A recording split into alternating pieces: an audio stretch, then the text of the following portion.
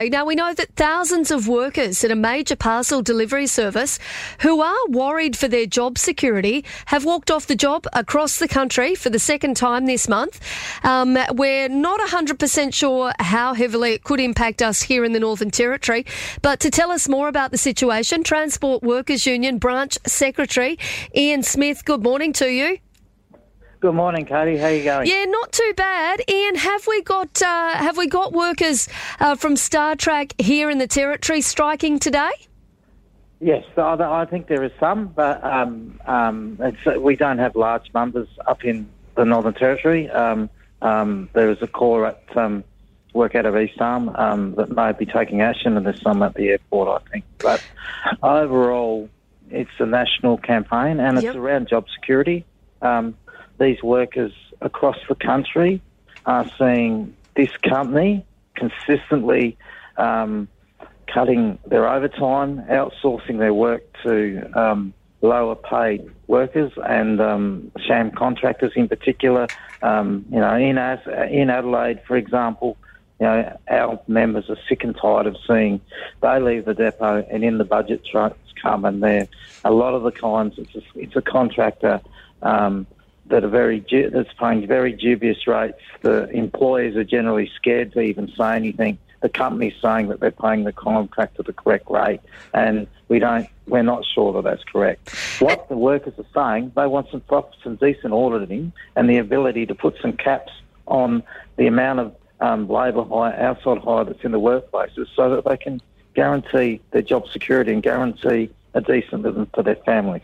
And so, Ian, there is a small number of StarTrack workers here in the Northern Territory which are obviously going to be striking. How long does it go for, the strike?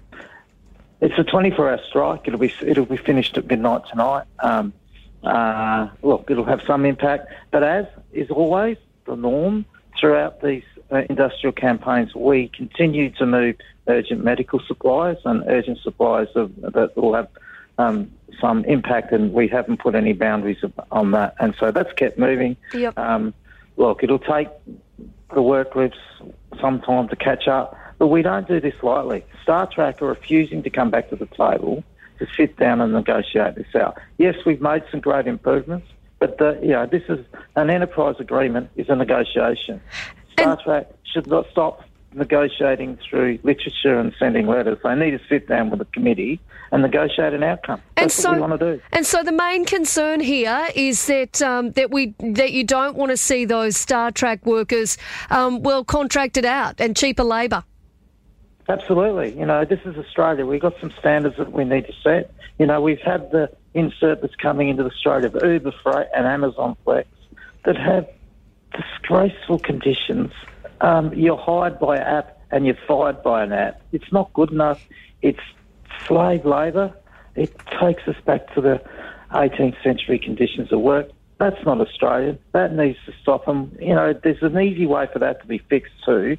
Governments can legislate, but there's minimum standards for all workers. And that should be occurring, and that fixes the issue. Have we got any concerns here in the Northern Territory that any of those staff could lose their jobs? No, not at this stage, but over the time, if the way they're outsourcing the work, look, you've only got to look at Australia Post itself. This is a subsidiary. Australia Post, we've seen that, the posties, we've gone to a 3-day delivery service for the posties. That's had an impact on their numbers, for sure. We've seen the advent of people bidding for their work and all the white vans and everything out there where people will bid for, tender for work, and they'll get it out, and then we've seen the extortion of the people that are working under those contracts. They end up being sham contracts in a lot of places, or they're paid a parcel delivery rate.